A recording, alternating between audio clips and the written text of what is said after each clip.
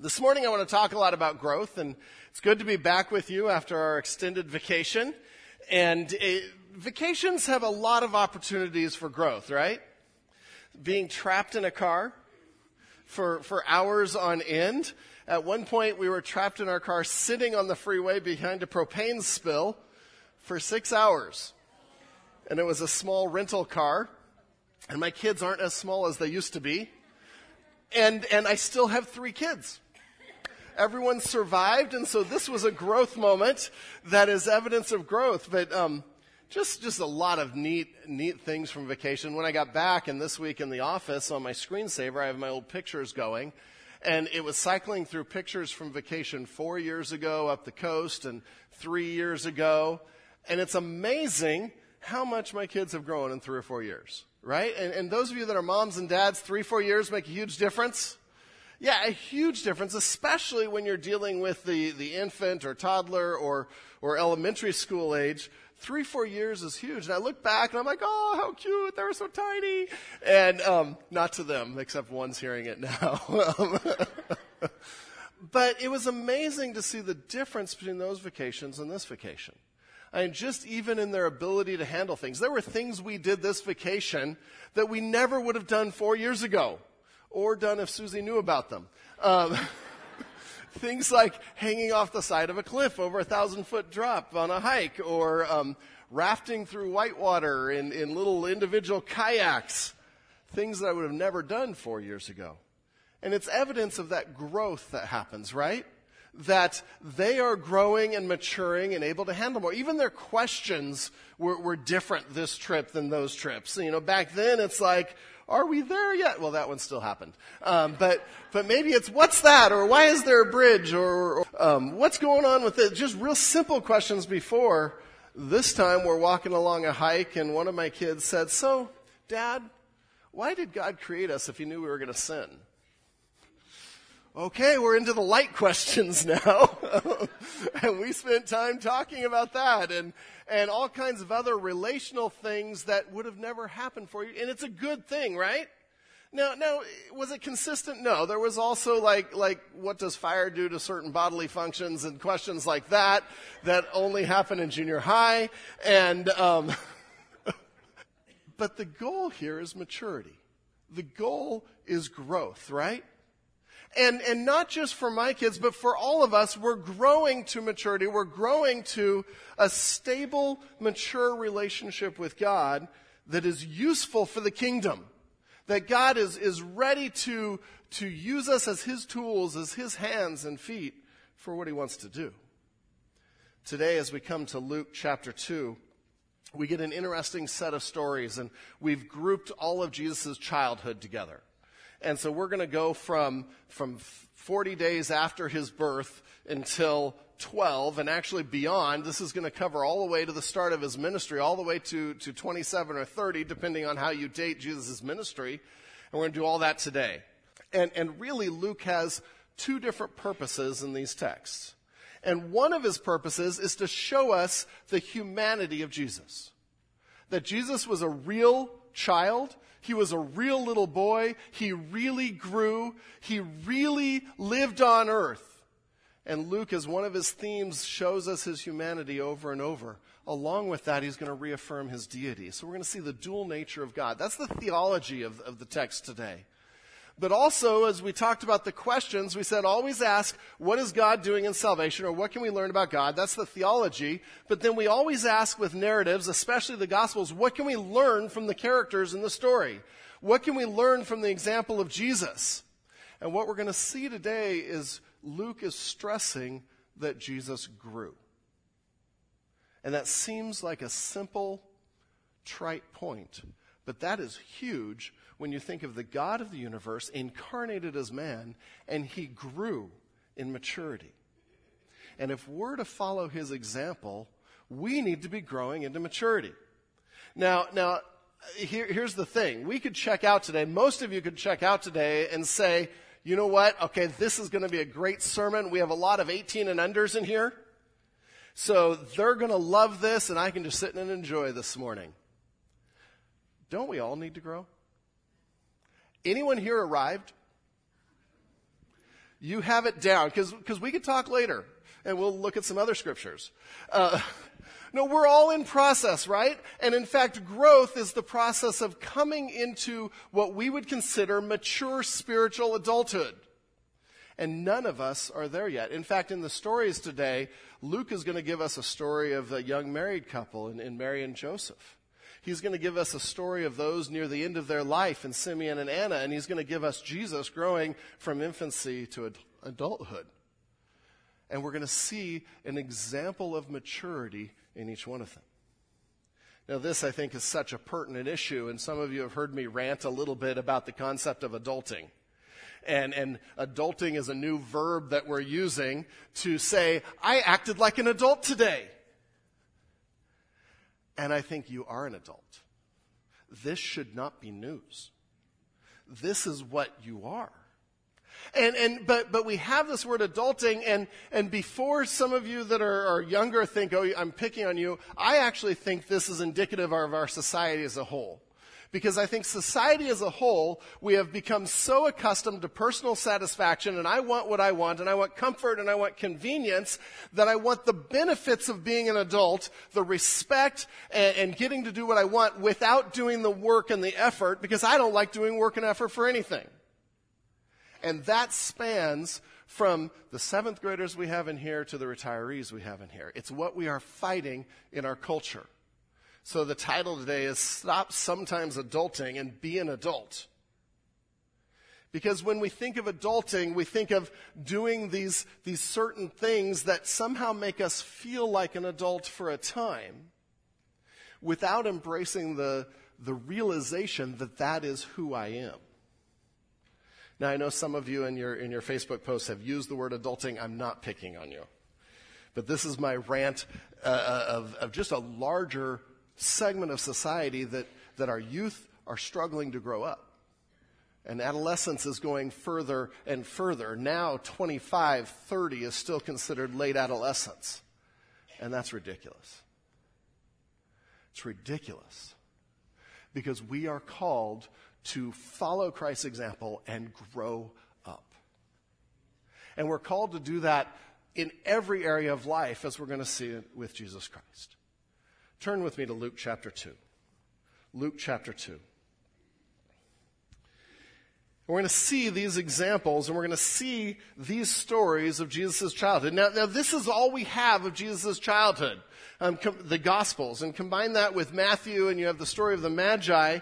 We don't get a lot. And now some of the apocryphal accounts have all these fanciful images of Jesus doing all these miracles, or getting angry at his playmates and killing them, or just different. All of that's bunk. We go with what the Gospels say, and God has chosen not to give us a lot of details. I can remember going into work back when I was working at a computer company, and one of the guys that was there was from India, and he knew I was a Christian, and I knew he wasn't, and we talked about it every week. And one week he came in and said, those years between Jesus when he was between 12 and 30, I know where he was. I'm like, really? Do tell. He goes, he was in India. He was studying Buddhism. They found a document in India where someone said he was there studying, and he was training to come back to Israel. And these are the kinds of stories out there, because sometimes we want to fill in the missing pieces. We have all the pieces we need. There was no truth to that. There was no substance to the documents he was mentioning. But somehow he wanted to claim that Jesus was part of his religion. That's a whole other topic. But we come to Luke chapter 2, 22 through 52. And I want to look at these both from the theology and from the example that is set. The first section, verses 22 to 24, and point number 1 in your notes, Mary and Joseph set an example of maturity through faithfulness to God. And in each of our points, we'll look at what the story says, and then we'll look at, okay, what does this say by way of example for us growing up and maturing in our faith? And we start to read in verse 22. And when the time came for their purification, according to the law of Moses, they brought him, being Jesus, up to Jerusalem to present him to the Lord. And a couple of things here. They're still in Bethlehem at this point, 5-6 miles south of Jerusalem. Up doesn't mean north. Up means up in elevation. And everything in Israel goes up to Jerusalem. And there's a couple of ceremonies that we're going to see in these verses. The first is that by Jewish law, a mom who had given birth was considered unclean for 33 days after circumcision, or about 40 days after the birth of the child. She wasn't allowed to go into the temple. She wasn't allowed to touch anything holy. And then at 40 days after the birth, you came and you gave an offering and you purified yourself, and that was part of how the law specified you became clean again, ritually clean after birth. And so that's one of the ceremonies we're seeing here. The other ceremony we're seeing here goes on in the next verse. As it is written in the law of the Lord, every male who first opens the womb shall be called holy to the Lord. And that's 22 and 23 there. Whenever you had a firstborn, you were to bring him to the temple and present him to the Lord. In the vein of Samuel and what Hannah did with Samuel. And again, you would take your firstborn and you would redeem him because the firstborns belong to the Lord. And so you'd pay 5 shekels to the temple, and that would redeem your firstborn as a way of honoring God with this gift of a firstborn. And so this is just sort of setting the scene, okay? So they're in Bethlehem. They've done the whole manger thing and the shepherd thing, and Mary and Joseph have had this incredible experience, right? And now life gets back to normal a little bit, settles down. And what's going to happen? And Mary's, we know that Luke keeps saying she pondered these things in her heart. And she's mulling this over and probably thinking through what the shepherds came and said and remembering what Gabriel said to her coming on early on. And Joseph is sharing and she's remembering Elizabeth. That's a lot to process. And we see them obeying the law still and coming 40 days after his birth and coming to the temple for cleansing, coming to present Jesus to the Lord. Verse 24, and to offer a sacrifice according to what it is said in the law of the Lord, a pair of turtle doves and 2 pigeons. And what's interesting to me is Luke, as a master storyteller, is drawing us in to this couple, and he's showing that they are faithful even in the little things. They're faithful to the law. They're faithful to what God has asked them to do.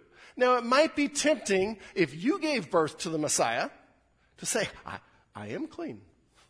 He's the Messiah. I'm the mom. I'm the dad of the Messiah. I don't have to do those things anymore. But we see their humility. We see their obedience. They were faithful in the middle of this whirlwind of activity. And so they come, and we know from their sacrifice, a pair of turtle doves or 2 young pigeons, that this is a poor family, because in the Old Testament it says you're to offer a lamb or a dove or a pigeon. If you're poor, you can just offer 2 birds instead of the lamb. And so we see, again, Luke is coming into the human element, saying this isn't your ritzy royal family. This is a family from Nazareth, podunk Nazareth. They've gone to podunk Bethlehem, but they're still coming to obey with everything they can. And with the money they are able, and with the sacrifice they're able. And they're consecrating their firstborn to the Lord. And we see their spiritual lives as they obey the law. And this is set up for Luke. This is a reminder of who Joseph and Mary are. Now think in terms of growth. Think of who God chose to place his son with.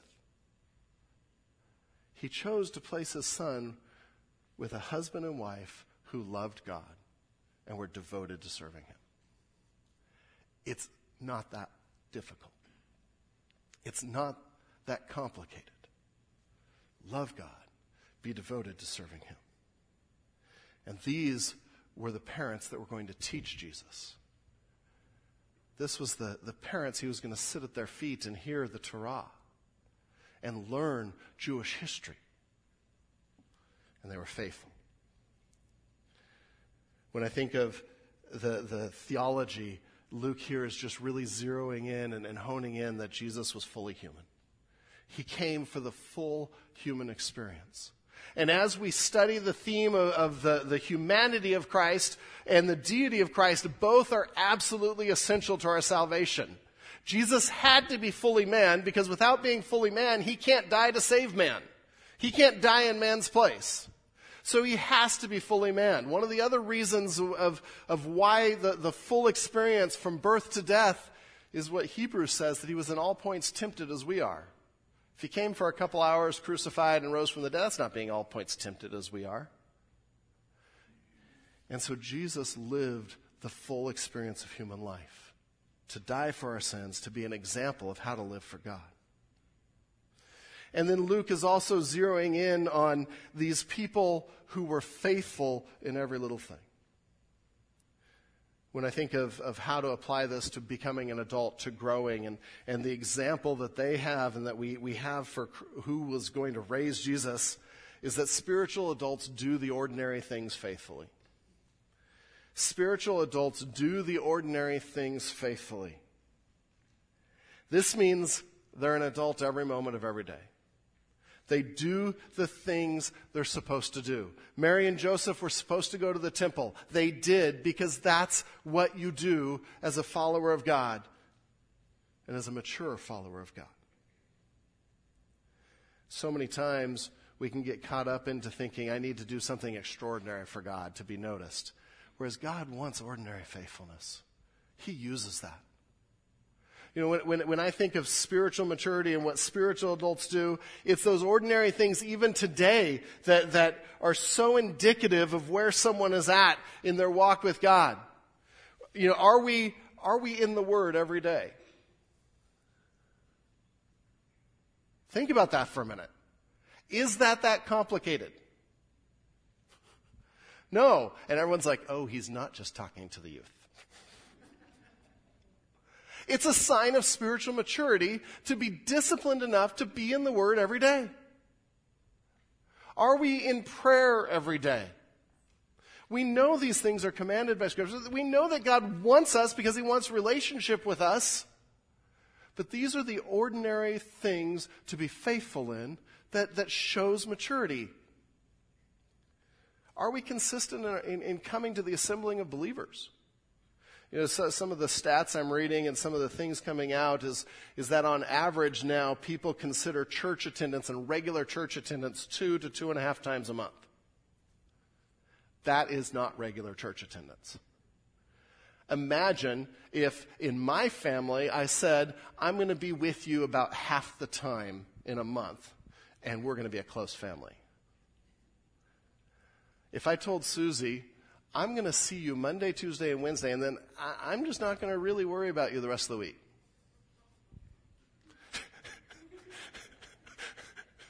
That's good, right? But yet we do that to our church family. We do that, and we think it because we're so busy with other things. And again, we're pursuing comfort and convenience and what interests us instead of what is responsible and what God has instructed us to do. We need our church family. I need my church family. This isn't just you. This is me too. I need to come and be encouraged. We need to worship together. There is nothing like hearing 200 voices sing together. Thank you, worship team, by the way. Wonderful worship today. There is something that God has ordained that happens to us spiritually when we are together with His family. And that's why He says, do not neglect the assembling of yourselves together. And so these simple things are evidences of spiritual maturity. That's what I see in Joseph and Mary. They're going, and we're going to see that in the next passage too. They're going to the temple. They're doing what they should do. They're raising Jesus to follow God. We can learn by that example. We go on as we hit the next verse 25. And we see a couple of people come onto the scene that are later in life. And in their maturity, they are now investing in Joseph and Mary. They are confirming in Joseph and Mary who this child is. And by I think God's grace, when He puts us in situations that are difficult, He keeps reaffirming. And He keeps encouraging. And He's using Simeon and Anna for that now. So the second section, God used righteous, faithful, older individuals who hadn't checked out to instruct and confirm to Joseph, Mary, and us that Jesus was the Messiah. I know, it's a really long point. but digest it, chew on it a little bit. There just wasn't anything there I wanted to get rid of. God used righteous, faithful older individuals, you're going to see that with both of them, who hadn't checked out to instruct and confirm to Joseph, Mary, and through Scripture to us that Jesus was the Messiah. I imagine that was helpful to them. 40 days later, things are dying down. It's a little overwhelming to raise God. But God in His grace is giving that encouragement. 25. Now there was a man in Jerusalem, and we'll go through this section pretty quickly. We've talked about it before, but now there was a man in Jerusalem whose name was Simeon, a pretty common name. And this man was righteous and devout, and we see right from the start what kind of character he was. He had. He was righteous. He was following God. He was faithful. He was waiting for the consolation of Israel, and the Holy Spirit was upon him. And when you see that phrase, consolation of Israel, we're like, I'm not sure what that means. It really means comfort. It's a phrase that was used of the coming Messiah, that there would be a Messiah that would save us. Remember Isaiah? This passage is going to just ooze with Isaiah in our study of Isaiah. Isaiah 40 started comfort, O Israel, as he talks about the coming Messiah. And that's where this idea came of the consolation of Israel, is there's a Messiah coming. And so we see this man, Simeon, who was looking expectantly and excitedly for the Messiah. He's righteous, he's waiting for the Messiah, he's looking for the Messiah, and the Holy Spirit was upon him. One of the themes we see throughout Luke is the work of the Holy Spirit. And it had been revealed to him by the Holy Spirit, second time Holy Spirit's mentioned, that he would not see death before he had seen the Lord's Christ, or the Messiah of the Lord, Yahweh's chosen instrument of redemption. And he came in the Spirit, third time the Spirit's mentioned, into the temple. And when the parents brought in the child Jesus to do for him according to the custom of the law, they're being faithful, he took him up in his arms and blessed God, and he goes on to prophesy and encourage. And so get the picture here. Mary and Joseph, they're being faithful. They've come up from Bethlehem, not too long, 5-6 miles, and they come into the temple. I think the court of the Gentiles here, maybe the court of women, definitely not further, because Mary was with them. And they're walking along with Jesus, minding their own business, and this guy comes up and takes the Messiah out of their hands. Now, a little bit of conjecture there. I don't know how it happened. Maybe he came up and asked. We don't have that recorded.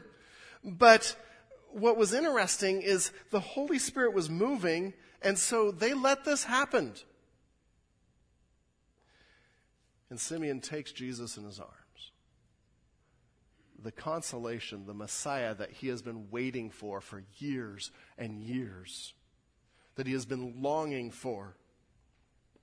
And I can just imagine his heart welling up with emotion. I am holding the Messiah of Israel. God has not abandoned us. He is here. And he goes on to prophesy. First, to give a blessing to the Lord. This is the last infant narrative song we have, and we have a number of songs here, and this is the last one that is a blessing, a song. He says, Lord, now you are letting your servant depart in peace, as he's holding the Prince of Peace, according to your word. For my eyes have seen your salvation, that you have prepared in the presence of all peoples. This man says, I can die now. I can die happy now. His bucket list had one thing on it: see the Messiah. That kind of single focus we see as the maturity in Simeon. That love for God. That desire for God. And then we see the theme of salvation and our certain salvation out of Luke, that he says that my eyes have seen your salvation, that you have prepared in the presence of all the peoples. And he's getting excited about salvation. Some of us have been saved a long time, and salvation is a given. Oh, we need to be excited about salvation. we need to be excited just as much today as we were the day Jesus first saved us. Because salvation is that incredible and that undeserved. Nothing you and I have done have earned that salvation. It is by the grace of God and the work of Jesus on the cross that we are saved. That should amaze us just as it did Simeon. And he's at the beginning. He's seeing it happen. One of the other themes you see there is in those verses that you've prepared in the presence of all people, a light for revelation to the Gentiles and for glory to your people Israel. And we see the theme of that salvation is for everyone. It's for the Gentiles. It's for all peoples. It's for Israel. It's for anyone that will believe. We are equal at the foot of the cross. We are equally in need of Jesus at the foot of the cross. As Pastor Andrew talked about last week, there is no room for prejudice. There is no room for racism because we all need a Savior and we all are equal at the foot of the cross. Simeon reminds us of that. This is prepared for all peoples, a light for the Gentiles, glory for the people of Israel. And we see Mary and Joseph's response, and his father and his mother marveled at what was said about him. The idea there is they were amazed. They were like, wow, what is God doing? And they knew Isaiah too, and they knew the prophecies. And so they would have thought, as Simeon's talking to Isaiah 42, where it says, I am Yahweh, I have called you in righteousness, I will take you by hand and keep you. I will give you as a covenant for the people, a light for the nations. They would have said, he just talked about a light to the nations. They would have remembered Isaiah 52, break forth together into singing, you waste places of Jerusalem, for Yahweh has comforted his people, the consolation.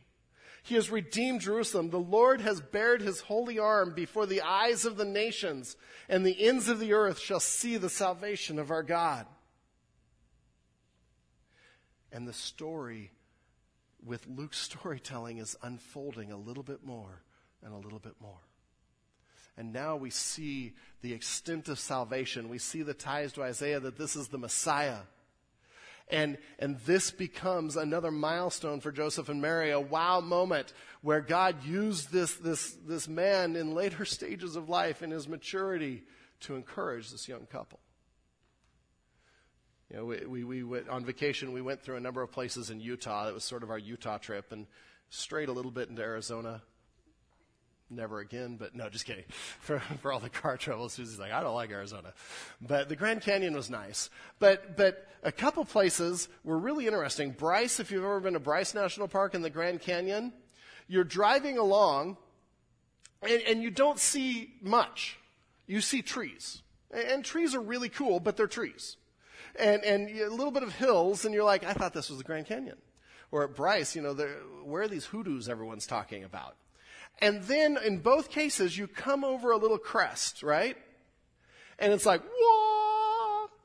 And at Bryce, you have the amphitheater, and everywhere you come over the crest, you get this just incredible view with this incredible backdrop that looks like somebody painted it instead of its real life. And then the Grand Canyon, in the same thing, we came over this rim, and the kids were like, wow, that's big. Yeah, that's why they call it the Grand Canyon. And it was this mouth-dropping moment as more of the scenery was revealed. And that's a little bit of what I think is happening here as Luke reveals a little bit more through Simeon, a little bit more through Anna. And he's revealing this incredible plan of salvation by God. And that's where 33 and his father and mother marveled at what they had said about them. It's that kind of marveling at the work of God. Simeon goes on then to prophesy. His prophecy wasn't necessarily what they wanted to hear, but it was what God knew they needed to hear. And Simeon blessed them and said to Mary his mother, behold, this child is appointed for the fall and rising of many in Israel. It's not that everyone's going to follow him, Simeon's prophesying. Some are going to oppose him. Some are going to fall because of him because they won't see their sin and their need for a Messiah. They won't recognize who he is. Oh, that's true today. When we don't recognize what Jesus has done for us and that he is our Messiah and that we need him. And that's the fall of many. But he's also appointed to the rise of many, and that's those that follow him, and he brings them into relationship with the Father. And he'll be a sign that is to be opposed. And then to Mary, he says, and a sword will pierce through your own soul also, so that thoughts from many hearts will be revealed. And Mary is going to have to go through some pain as she watches her son be crucified, as she watches people persecute him and reject him. No mom wants to see that. But it's for the bigger purpose that many hearts may be revealed, that there will be salvation for all. Simeon's words for Joseph and Mary were, God has a purpose for this child. This is part of his plan of salvation. This is the Messiah. We go on in 36 through 38 to see the second illustration with Anna, the second person that's encouraging them. And Anna was full of thankfulness, and she spread the word. I love her. And there was a prophetess, Anna, the daughter of Phanuel of the tribe of Asher. She was advanced in years, having lived with her husband 7 years from when she was a virgin, and then as a widow until she was 84. And so she was married for 7 years, get this, married for 7 years, and then a widow the rest of her life. And so if a young lady got married at 13 or 14, 7 years, you're down to 20, 21, 84, you're talking 64 years of widowhood. And instead of becoming bitter, instead of withdrawing into herself, and it was hard for widows of the time, listen to how she's described. She did not depart from the temple, worshiping with fasting and prayer night and day. She decided, I'm going to make my purpose in life to serve God, to worship him. And so she's worshiping in the temple, she's fasting, and so we see a life of discipline, a life of maturity, a life sold out for God. And coming up at that very hour, she began to give thanks to God and to speak of him to all who were waiting for the redemption of Israel. And so she sees what's going on, and some think she even came up while Simeon was there. It's possible, but it was definitely around the same time. And she starts just praising God. This is incredible. Thank you, God, for your redemption. And then she won't shut up. And it's good. She just tells everyone about Jesus. She's contagious. That is a woman sold out for God that doesn't care what people think and is going to serve God. I love it. And so Luke uses these two witnesses to remind us of the deity of Christ, to remind Joseph and Mary of the deity of Christ. He uses a prophet, a man and a woman, both elderly, and then a prophetess, because he's including people from all statuses of life. He's including women. He's including a widow, people that would have been on sort of the outskirts of society. And he's saying God includes them. God uses them. And in those two, we see the power of older adults to encourage, to instruct. We see two older adults that didn't disengage, that stayed serving God, that never retired from the kingdom. And there we can see from their example lessons for those of us that have been Christians a long time and those that are later in life.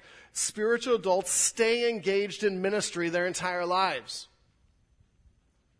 It is so tempting to get to a point and say, I've done my due. I've done my ministry. I spent time in the nursery, did my time, my 20 years, and I got paroled. Ministry never ends. We don't retire from the work of God. In fact, the more life experience you have and the more wisdom you have and the more maturity you have, the more we need you. We need you in every ministry. From nursery, we need you in discipleship. We need you in teaching, whether it's one-on-one or in a class setting. We need your investment. Simeon and Anna are a great example of that, to stay engaged in ministry your entire life, even after retirement. Anne Graham Lotz, Billy Graham's daughter, once recounted a conversation with her dad. And Billy Graham said about aging, all my life I've been taught how to die, but no one ever taught me how to grow old. And she replied, well, Daddy, you're now teaching all of us. And she went on to recount how what she learned from her dad was that as he got older, the secondary things fell away. The things that weren't important fell away. It was no longer about politics. It was no longer about this sports team or that sports team. The primary thing became primary again, and it was the gospel. And what he would say is the primary thing is to love God with all your heart and to love your neighbor as yourself.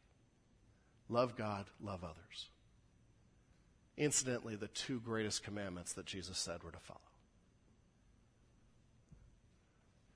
And he realized as he matured, everything else was stripped away, but that commitment stayed. What an example. What an example. We go on in verse 39, and we see now a snippet in verse 39 and 40. We see ages 0 to 12, and then we get one insight into his childhood, and then we see all the way to 27, 30, depending on how you count ages. But in 39, and when they had performed everything according to the law of the Lord, again reminding us of their faithfulness, they returned into Galilee to their own town of Nazareth. And the child grew and became strong, filled with wisdom, and the favor of God was upon him. Simple verses, I bet you've read them many times. I would underline or highlight the word grew. And I mentioned that at the beginning because that is what Luke is stressing here. In fact, he's going to come back to that in 52. And he's going to sandwich this story with this idea of Jesus grew. He was fully man. And we see in this case, we see the first three areas he grew in, right? He grew physically. He became strong. He was probably working with his dad as a carpenter, or actually the word is more of a builder, probably more of a stonemason in the area. And he became strong, and he was filled with wisdom, so he grew intellectually and mentally. And the favor of God was upon him. He grew spiritually. And what Luke is painting is that he grew in every area of life. This wasn't the Messiah that came and just had it all like that. He went through the full experience. And in verse 41, it actually is almost like he stops and the favor of God was upon him, and he gives us an illustration of when Jesus was 12 of what that looked like. And then he'll come back to this idea of the areas he's growing in. So we go on and we see a snapshot of when Jesus was 12.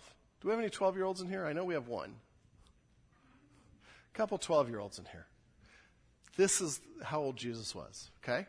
So catch this when we... No, not you, John. Grow up. No, just kidding. Just kidding. We catch this. This is the age that he was when this story happens. Now, his parents went to Jerusalem every year at the feast of the Passover. Again, this is a testimony to Joseph and Mary's faithfulness. Every person was supposed to go to Jerusalem for 3 feasts out of the year: the Passover, the Festival of Booths. And as time went by, those that didn't have money would only come to one of them, and they always chose the Passover because that was the big one. And so Joseph and Mary every year are coming to the Passover. And it says, and when he was 12 years old, they went up according to the custom. And so they're faithful to God. Now, we have to understand this a little bit. At 13, and now we have bar mitzvah. This was before bar mitzvah, though, but still in their culture, at 13, a boy became a man according to the law.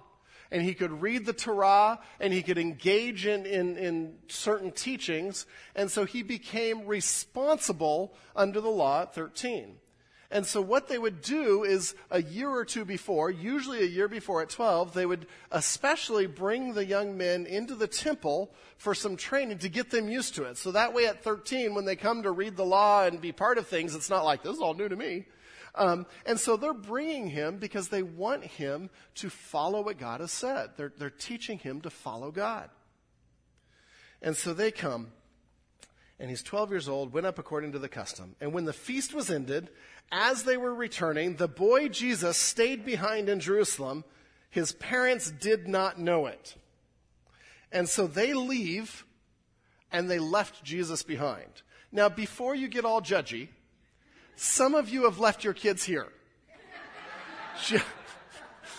Just saying, it can happen.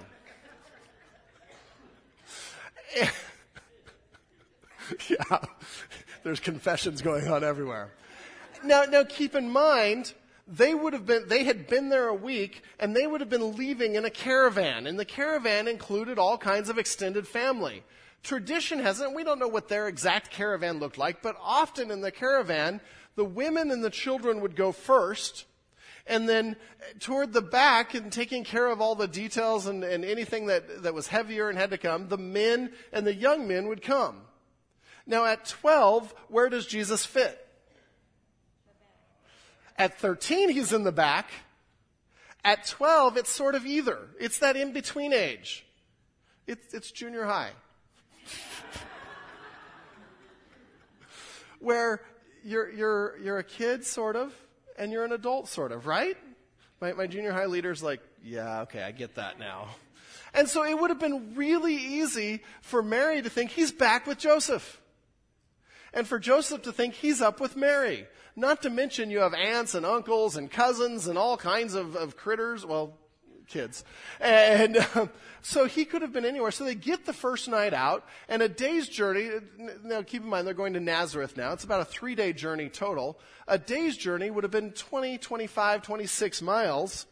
And they make camp. Mary and Joseph came together, and it's like, hey, where's Jesus? Oh, he's with you.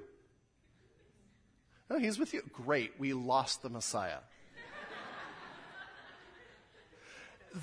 I'm not making light of this. I want us to see this as true. This was a real story. Would a mom and dad be a little concerned if your child was missing? Yeah. And when you know that he has a special purpose from God and you've been entrusted with God to his well-being. So they turn around and go back. But supposing him to be in the group, they went a day's journey, and then they begin to search for him among their relatives and acquaintances. And when they did not find him, they returned to Jerusalem, searching for him, of course. After 3 days, they found him in the temple. And that doesn't mean that they had to search 3 days. This is inclusive of the day's journey out, the day's journey back, and then on the 3rd day, they found him. And this is where the story gets really interesting. After 3 days, they found him in the temple, sitting among the teachers, listening to them and asking them questions. And all who heard him were amazed at his understanding and his answers. And so they come back and they find him there on the Temple Mount. There was also a synagogue. This was possibly in that synagogue. And the rabbis would be teaching, and this was normal. And the rabbinic way of teaching is the rabbi would sit and the disciples or the students around him, and they would do a lot of questions and answers. The rabbi would ask questions, the students would ask questions, and we do that in our teaching, right? Good teachers ask good questions. And so what do you think about this? Or what do you think about this? And Jesus is interacting with them. Some think, well, he's putting them in their place. No, this is Jesus being humble and learning. This was the typical way of learning. And so they ask him a question, and he's answering and responding back with a question of his own, honest questions, learning, not trying to trap them. And what's interesting is we again see a picture that Jesus is fully human. And this gets into some really difficult theology that just blows my mind, coming to Philippians 2:7, where it says Jesus emptied himself and became a servant and became a man. And the idea there isn't that he stopped being God, but that he voluntarily stopped exercising some of his divine attributes. Was Jesus omniscient? You have to say yes, otherwise he's not fully God. Did Jesus access his omniscience all the time? Now, most scholars use this and say, no, he didn't. Jesus voluntarily did not tap into his omniscience at times. And we know that from other stories. And he learned. He learned like any 12-year-old could learn. Now, without sin and in perfection, he could learn a little better than we could. And he could remember things. But he is interacting in a way that shows his humanity and shows his learning. And this is a marvelous picture. My 12-year-olds that are here, this could be you. This kind of understanding, these kind of questions. And in all my years of youth ministries, I see it. I see that our youth can mature and grow so much quicker than society says. Because you guys are thinking. And you guys are processing Scripture. But you've got to be in the Word. You've got to be under the instruction of others and asking questions. Man, I hope you ask questions that stump your Sunday school teachers today. Ask good questions. The teacher's like, oh, I'm going to get you. All who heard him were amazed at his understanding and his answers. Young men and women, you want to be respected? You want people to look up to you? Be faithful to the Word of God. Be faithful in your understanding of who God is. It doesn't matter what the latest character of the latest video game is. What matters is who God is, and do you understand Scripture? Now, I'm not saying you can never have fun and never enjoy yourself, but is your focus on God and spiritual things? This isn't just for kids. If we want our kids to do it, we need to set that same example. Crave God's Word. Enjoy God's Word. The story goes on. When his parents saw him, they were astonished. That's actually a different word from amazed. It's sort of amazed and frustrated at the same time. And his mother said to him, Son, did I get the tone right? Son, why have you treated us so? Behold, your father and I have been searching for you in great distress. The word means pain. And this is a chastisement. And make no mistake, Mary wasn't perfect. And she comes and she rebukes Jesus. Why did you do this to us? There's a lot of debate. Did he do this on purpose? Did he do this to hurt his parents? No, he didn't do this to hurt his parents. But he was making a point that he is to be about his mission, as we're going to see. And he said to them, Jesus said, why were you looking for me? Did you not know that I must be in my Father's house? And they did not understand the saying that he spoke to them. This is a key statement in Luke chapter 2. These are, by the way, the first recorded words of Jesus. And in his first recorded words, he shows an awareness of who his Father is, his deity, and what his mission is. This is powerful. At 12, he knew where he was going and was dedicated to it. He knew that his Father was God Almighty. That's a phrase that really was never used in a personal way in the Old Testament. It's the first time in Scripture it's used in this kind of personal way. Did you not know I must be in my Father's house? And they didn't understand it. They didn't get it. But then 51. And he went down with them and came to Nazareth and was submissive to them. And his mother treasured up all these things in her heart. And so we see Jesus still in obedience and submission to his parents. He goes to Nazareth. He lives another 18 or so years under the instruction and tutelage of his parents. And Mary treasures these things up in her heart. And then we see one last verse, which I think is a summary verse of this whole section. In verse 52. And Jesus increased in wisdom and in stature and in favor with God and man. And the first three are the repeat of earlier, that he grew intellectually, he grew mentally in wisdom, and he was committed to learning. And if Jesus was committed to learning, we can be committed to learning. He grew physically, he grew spiritually, in favor with God. And the word for favor, it's a really interesting word, because in favor with God and man, we have to understand favor means a winning quality or attractiveness that invites a favorable reaction. Basically, it means the person likes you. And so in favor with God, it means that he lived in a way that was pleasing to God. In favor with man, he lived in a way that was pleasing with those around him. He was easy to be around. People liked being around him.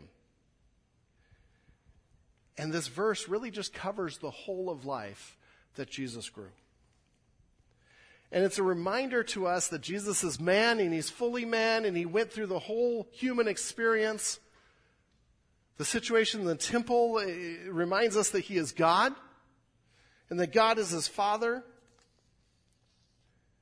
But we can learn so much even by that statement of how Jesus grew. Spiritual adults, and the last three things on your notes. Spiritual adults grow in wisdom by always learning and applying truth. By always learning and applying truth. It's not just head knowledge, it's putting it into practice. This comes from humility. You don't have it all together. I don't have it all together. There are things that I learn every week as I study, and I hope I just bring some of those to the church family. There are ways God steps on my toes every week. Says, man, you're not being real mature in this area, huh, Ron? We need to have that sense of humility. The God of the universe learned. Just let that soak in for a minute. And that's the example we have to follow. Charles Spurgeon said, nobody ever outgrows Scripture. The book widens and deepens with your years. Isn't that true? You can go back and read a verse that you've read, studied before, and the Holy Spirit just reveals different things. Don't stop learning.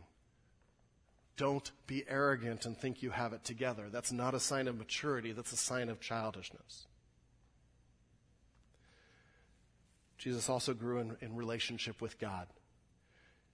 And so spiritually, we grow by nurturing a relationship with God, to be in favor with God, in which he is pleased with us.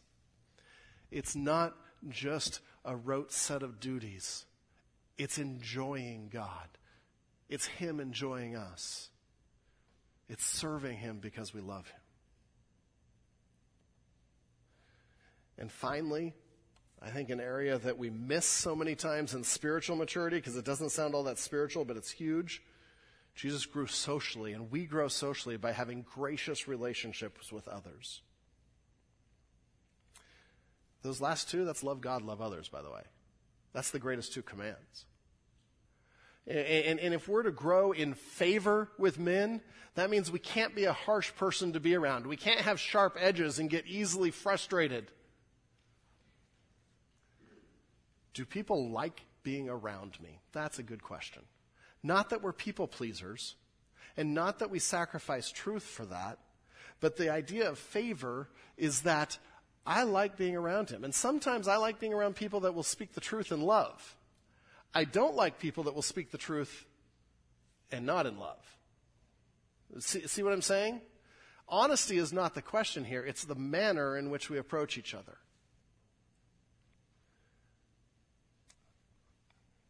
And Jesus grew in those four areas. That's Jesus' childhood, all the way to adulthood. Next week, we jump into his ministry. We actually jump to John the Baptist and then his ministry. But my prayer for us is that we are a maturing congregation. And I don't say a mature congregation because we're not there yet. But that we're a maturing congregation. All the way from people in Mary and Joseph's situation with young children, to those in Simeon and Anna's situation who have retired and are at the later stages of life that are still investing in the kingdom, to the example of Jesus, who grew and matured from a baby to a child to, as John described in this story, a boy. And we see his progression. As Paul told Timothy, let your growth be evident to all. Let your maturity be evident to all. Let's commit to growing in those areas. Lord God, thank you for your word, for the snapshots we have of your childhood that show that you are an example to follow. Lord, help us be adults spiritually and not just play around at some things that make us feel like adults. But help us be responsible to you. Be responsible in those little things. Lord, help us to be faithful. Help us to stay engaged, to be encouraging those around us, Lord. Help us to be faithful in our relationship with you, in learning, and be faithful in loving others in our relationship with others. God, may we be like you and have the same mind in us that is ours in Christ Jesus. Thank you, God. In Jesus' name, amen.